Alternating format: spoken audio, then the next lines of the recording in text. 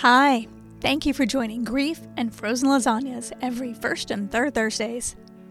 I'm your host, Veronica Day. This podcast is devoted to talking openly about grief and how to help someone who is grieving. You will hear personal stories ranging from the sad, the angry, the "are you freaking kidding me?" to pee your pants funny. We're not licensed professionals nor grief experts. We're just real people who've experienced grief and want to share what helped and what didn't. Thank you so much for taking time to listen to my very first podcast. I'm excited to have you join us on this journey. We will strive to be real, honest, and in the moment. After my husband died, I was often asked, what's the best way to help someone who is grieving? Well, the thing is, there's not just one way to help, just like there's not one way to grieve. I thought it might help to hear from lots of different perspectives regarding grief. This might bring some clarity or new insight. Originally, I was trying to write a book on helping someone who's coping with grief, and as my rewrites of the rewrites went on, I realized I just wanted to talk to people. That's when I thought, maybe if I can do a podcast, it'll be more conversational with different guests, and you can hear other stories, other voices. Since our guests will be sharing their grief stories, I figured the right thing to do would be for me to go first. I divided it into 2 short parts. I don't want this to be all about me, but I thought it might be a good idea to share my experience so y'all will know where I'm coming from. I wanted to let myself get vulnerable. Warning, I might cry. Today's episode is more raw than funny, but stick with us, because I promise you, even though grief hurts, it can also be hilarious sometimes. Like many of you, I've experienced the loss of grandparents, friends, pets, coworkers, to name a few. And I guess we can all add the loss of time during this pandemic. I've also experienced different types of grief, like losing my job, my house in a fire, a divorce. Man, like the joke goes, it's starting to sound like a bad country song. But it was losing my husband that really made me face my grief. I'll admit that writing the notes for this episode was super hard. I kept crying as I went back and looked through the emails and texts from that day. But I wanted to make sure I was remembering things correctly, or as best I could. It was Thursday, May 3rd, 2018. My husband Travis had an early morning appointment at the hospital for a liver resection. He had a dual transplant back in 2013 for his liver and his kidney. He had malformed kidneys as a kid, and his first transplant came from his mom. She is this truly remarkable, amazing person, and we'll probably devote an entire episode to her later in the season. We were so thankful to get him those transplants. People often said things like, he doesn't look sick. He is so strong. We had no idea he was ill. But you see, Travis was never one to complain. He was also super private. He just did the next step, medically speaking. He got tired sometimes, and he had lots of doctor's appointments on his calendar, but overall, he stayed pretty positive. Unfortunately, the tumors kept coming back, even in the new liver. We'd been with the same doctors and trusted them for many years, so nothing about this particular morning was out of the ordinary for us. He and I arrived at the hospital early. I got to hang out with him prior to the surgery. He and I just tried to relax, make each other laugh. He had this dry, snarky sense of humor that I absolutely loved. The nurses finally came in to roll him back to the OR. Looking back, I'm pretty sure, I know I kissed him on the forehead, and I'm pretty sure I said goodbye, which is weird because normally I would say something like, "See you later, alligator," or "Hey, you free for lunch?" or just something silly, right? So the first part of the procedure went fine. The second part was where they were actually going to cut out the disease section of his liver. His parents and I moved to the general waiting room area. We were sitting there chatting, texting friends with updates, and I was trying to crochet. It was a new thing for me. There were lots of people there that day, and there were game shows on TV. After a little while, his surgeon came out and told us that Travis had done very well, and they were sewing him back up, and we should be able to see him in about 20 minutes. We continued to sit there just chatting. I was crocheting like some scarves or something when we heard Code Blue OR. Code Blue OR. I remember thinking, ooh, that does not sound good. Little did I know that was in reference to Travis. We sat there for about another hour and a half. I finally got up and found a nurse and asked her to please check on his status. I knew that since it was busy that day, we may have to wait a little bit for a room. She got on the phone, started talking, then she turned her back to me and started whispering. I saw her nod her head. She hung up and she turned back towards me. She told me that she was instructed to take me to the family room. I was confused. I didn't understand. And she didn't elaborate. I explained to her that our family had gone through a lot of hospital stuff with Travis, and we could handle a lot of different types of bad news. I guess I should also tell you that his younger sister died when she was 21 from glioblastoma. Travis and his parents had a lot of experience with doctors, hospitals, especially since he had non-Hodgkin's lymphoma as a child. I told the nurse that she should just tell me whatever was wrong rather than making this big dramatic scene. I told her that if she walked out there and told his parents she was taking us to the family room, it was probably going to cause some unnecessary frustration and fear. I was trying to be patient. I didn't want to be that person. I didn't want to be a huge pain in the ass. She told me she didn't have any information and she was just told to take us to the family room. So the waiting room is this very big room with 2 separate rooms on either side of it. Everyone watched us as she escorted us to the smaller room. Maybe they knew. I guess I was in denial, and I thought, well, maybe he's had a heart attack, or maybe he's in ICU. Maybe surgery is just taking longer, or they found something else.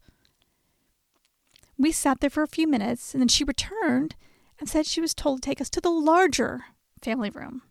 So they walk us back across the general waiting room area. This time it's quiet except for the TV, and everyone watched us walk. Okay, so now we're in the larger family room, and she leaves us there alone. There's no one to tell us anything.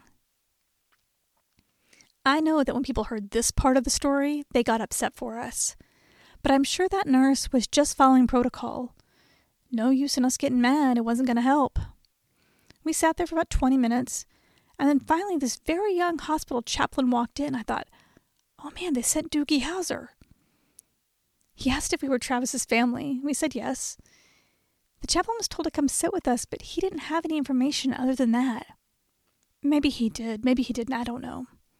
So this room, it had a couple of sofas, a coffee table, a phone, and some Kleenex boxes.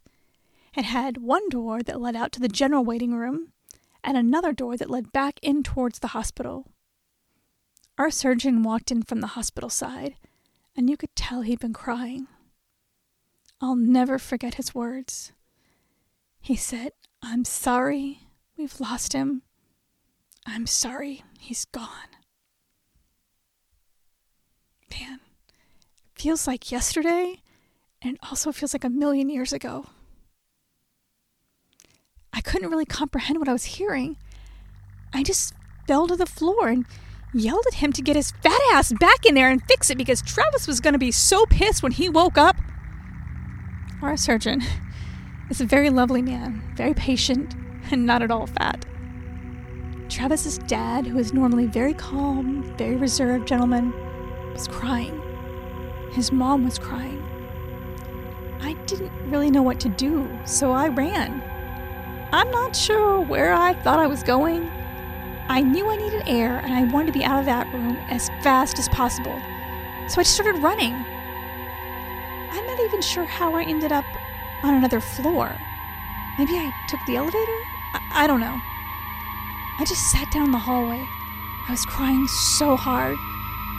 Now keep in mind, Travis and I have spent a lot of time at this hospital over the years, and I know my way around pretty well.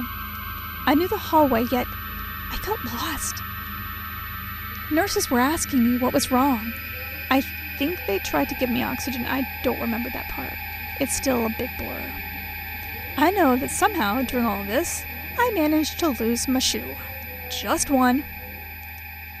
Eventually, the chaplain caught up with me and walked me back down to the second floor. Oh, and he found my shoe. By then, they had taken us to the room where Travis's body was. I was allowed to see him. It was awful. So this next part may upset some of you, so feel free to skip ahead. When I got to the room, they slid the glass door open. He was still on the hospital gurney. Travis had always been a slender man. He exercised, he ate right. He wasn't super tall, he was about 5'8". He was very cold, very bloated, and very purplish blue. I wasn't sure why he looked like that. I tried to readjust the sheet that was covering his chest. That's when I saw that things weren't right. I wish someone would have stopped me from looking at his chest. It probably wouldn't have mattered. I was going to do it anyway. And everything happened so fast. I learned that he basically had cardiac arrest when he was coming up out of anesthesia. They tried for 90 minutes to revive him. They rushed in a heart surgeon. I later learned that a code blue had been issued. That's what I heard from the waiting room. I was so scared. I was confused. I felt like I was in a horrible nightmare, and I just wanted to wake up. I kept begging him to wake up. Really begging. Shaking his shoulders. I was crying uncontrollably. And I promised him that if he would just wake up, I would always scratch his head when we watched TV. You see, we used to have this little ritual on Monday nights. We would eat dinner, then watch the TV show Castle. He would lay on the couch with his head in my lap, and I would gingerly scratch his head while we watched TV. It was our Monday night thing. He didn't wake up. This could not be happening. He was only 43. We were going to celebrate our 10-year anniversary that September. We just bought a bigger house. We hadn't even unpacked yet. And we've been trying for so long to have a baby. And my period was late. Shit. His parents and I stood close together in the hallway. Some of our friends were there by now. They helped us get downstairs to go home. I remember my amazing boss and 2 coworkers had shown up to drive me home. It was so weird. I remember being in his truck while my friend drove. I don't even know how Travis's parents got home. We finally got to my house and I walked inside and it felt like I was falling. The days that followed were kind of a blur and fuzzy. I remember people showing up at our house that night. I just wanted them to leave. I wanted to be alone. I didn't want to have to talk to anyone or answer any questions because I didn't know what the hell was going on. I made my sister go out there and get rid of everyone. I know people were there to support and comfort me, and it's amazing how many people showed up when something bad happened because they love you and they want to help. But I want to mention that it's also important to show up for them in the days, the weeks, the months, the years that follow. Because sometimes that's when you're really all alone with your grief and it feels like everyone else has gone back to normal. I had to plan a funeral. I had to call our friends. I had so much to do. I also just wanted to cry on the floor. Actually, I did cry on the floor many times. Looking back, I don't even know how I initially told some of our friends. I asked my friend Rhiannon how she remembers hearing the news. And so we had been texting back and forth during the day, like in our text chain, how progress was going, how things were going. And I remember looking down at my phone and George telling you to go get something to eat and go to the bathroom or something, something very inane. And then it didn't seem like very long later you were calling me. And I'm like, well, she's been texting all day with updates. Why is she calling? And I thought about not answering because I was in the middle of something, but I was like, she's calling for a reason. And so I pick up the phone and you told me, and you were not my normal bubbly animated friend. You were very monotone and kind of a flat tone and clipped, really like, this is what happened. I need you here now. And I said, okay. And you said, and I need you to you take care of Tulsa people. I can't tell people. And I said, okay. And so I'm sorry for putting that on you. That's, you know what? It is a magical gift to be given an occupation that is of service in that moment when you don't know what to do. So actually, thank you for giving me something purposeful to do that was helpful instead of flailing around. My sister and her family and my parents arrived pretty quick after I got home. My sister stayed with me the first night. I eventually fell asleep.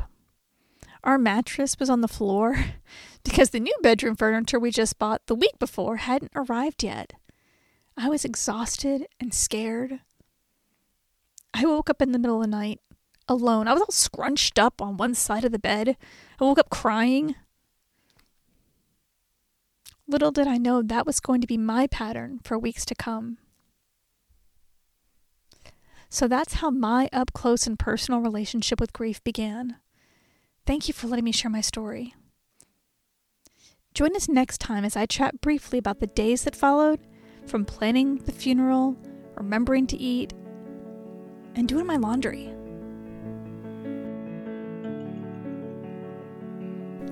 Grief and Frozen Lasagnas is written, performed, and produced by Veronica Day. That's me. Music and sound design by Patrick Gary and the musical talents of the Sideshow Symphony. To hear this and other music by the Sideshow Symphony, go to www.sideshowsymphony.com or find the Sideshow Symphony on Apple Music or the streaming service of your choice.